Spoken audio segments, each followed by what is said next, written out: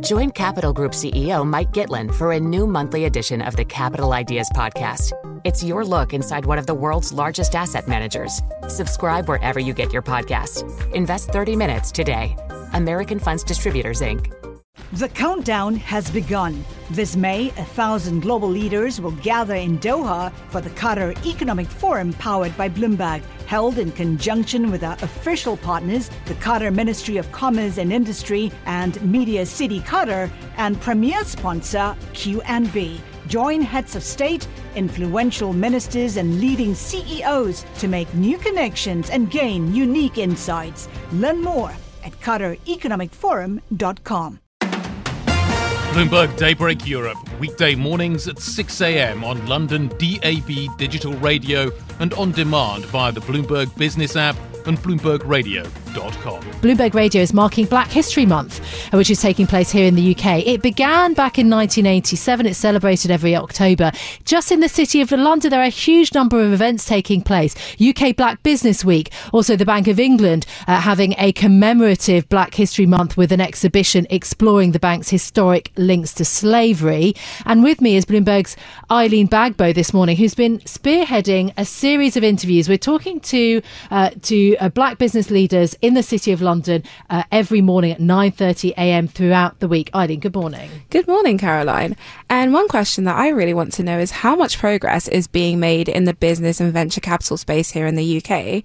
So let's bring in Paula Groves, CIO at ImpactX. She has over 20 years experience investing in diverse companies both here in the UK and in the US.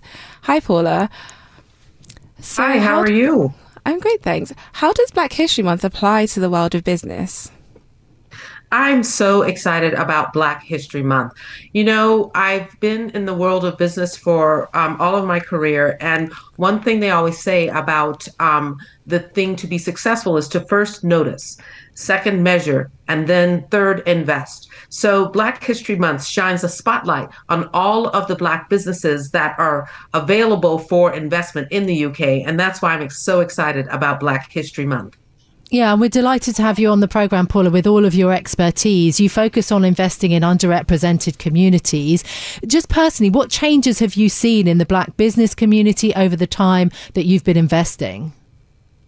Yes, you know, I've seen a lot of changes. There's a lot more noticing, a lot more highlight of businesses, as I was saying before. And there's a lot more interest in starting funds for investing in Black businesses. But unfortunately, I'm not convinced that the changes have been enough.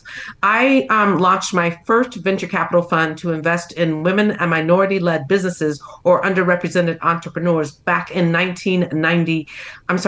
2001. And at that time, less than 4% of venture capital dollars went to Black businesses and less than 1% of Black business dollars went to women-led businesses.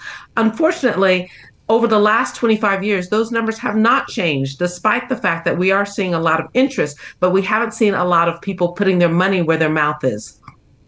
So you've also invested in the UK's second Black-owned unicorn, Marshmallow. Why aren't we seeing any more Black-led unicorn companies, especially in the UK? I think that it takes time, diligence, and growth. Marshmallow was an outstanding example of what to do right when receiving venture capital investing. They raised money consistently. They found a targeted space. They were able to grow their company over time, and they provided value to the marketplace. I think that other Black entrepreneurs could really learn from the way in which Marshmallow was able to achieve success. And by using the Marshmallow playbook, other Black businesses could indeed become a unicorn. But it does take time. We need the capital to go into the space first and make the investment and be willing to back Black entrepreneurs so that they can achieve the level of success that Marshmallow has achieved. The thing is, Paula, you well know the macro picture is growing darker in terms globally as we kind of move out of an easy money period of 20 years. How does the current environment in the UK affect your ability to invest in diverse businesses and those actually coming through? I mean, do things get more difficult? We're also talking about recession in the UK. Yes, I was listening to all of the reports that were shared on the program right before I had the opportunity to speak. And we are definitely entering into our darkening period. Liquidity is tightening in the UK as well as around the world. And when liquidity tightens, that means access to capital also tightens. And so, therefore, the ability to raise money is only going to get harder. However, I do believe that during a tightening of liquidity period, people are looking for outsized returns. People are looking for ways in which to make sure they maximize their growth. And therefore, they're going to be a little bit more selective.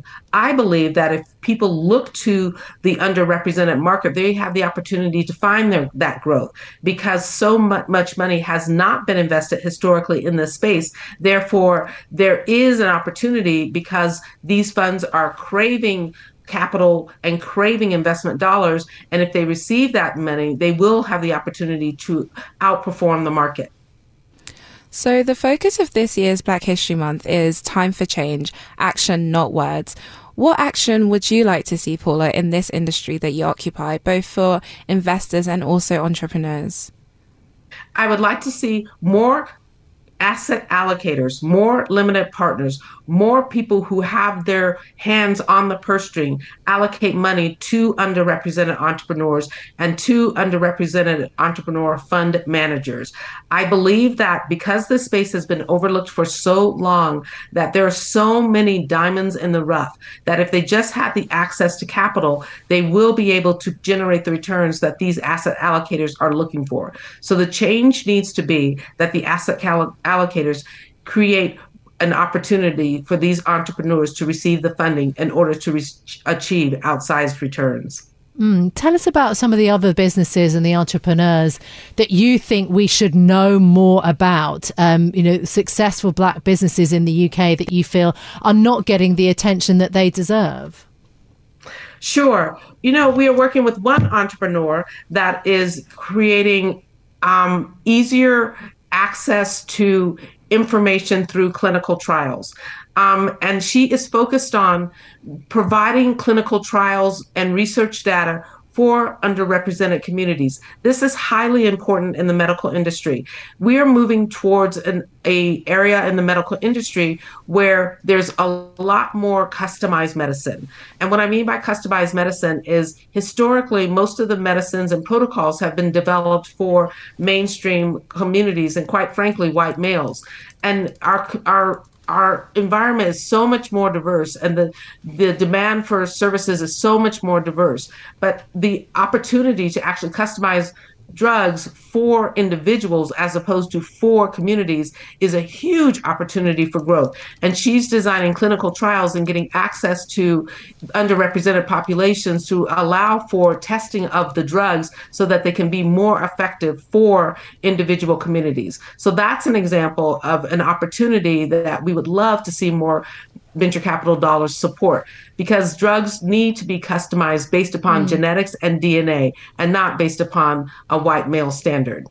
Yeah. And Paula, do you get tired of having to talk about successful Black businesses as opposed to just calling them successful businesses, for example? I never get tired of this marketplace. I'm a Black entrepreneur myself, and I'm just so excited about all of the different opportunities that I'm seeing throughout the UK market and throughout the world, quite frankly. There are so many opportunities to help lift up communities to another level. I spoke about the medical industry just a moment ago, but there's also huge opportunities in the payment space. For example, I just traveled throughout Africa last week. I was in Zimbabwe, I was in Namibia, I was in South Africa, and access to funds for small business entrepreneurs is a huge opportunity for investment right now because the infrastructure just has been overlooked and underrepresented. And so if we can provide funding to these types of entrepreneurs, or we can provide access to capital, whether it's through investment or through payments and the access to funds for these entrepreneurs, we could see a huge transformation in our society. I'm just so excited about the opportunities that I see, and I will never get tired of that. No, just finally, though, I will throw this into the conversation. Is there enough government support? This is a government under the Conservatives that brought out the Commission on Race and Ethnic Disparities report in March 2021, highly criticised for its attitude towards racism within Britain, playing it down effectively in that report.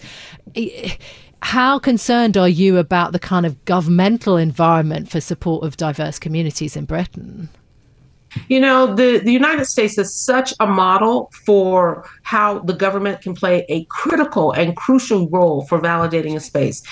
Back in the 1960s, under the Civil Rights Movement, the United States Small Business Administration used government funding to provide access to capital for people to get loans and mortgages, so that because there were bias in the lending space. And then based upon them sort of seeding the opportunity and seeding the industry, other individuals and other companies and other lenders then followed suit.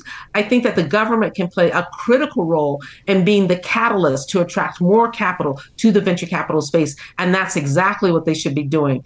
Policy should be enacted to make sure that this funding is released, because with the government being the first one, being sort of the canary in the opportunity, other people will then feel more comfortable, because the government can create the initial liquidity that's necessary to attract additional capital, which can then grow the market. I think the government's role is critical, and the United States has done that successfully, and I would love to see the UK follow suit. Bloomberg Daybreak Europe, weekday mornings at 6 a.m. on London DAB digital radio and on demand via the Bloomberg Business app and BloombergRadio.com.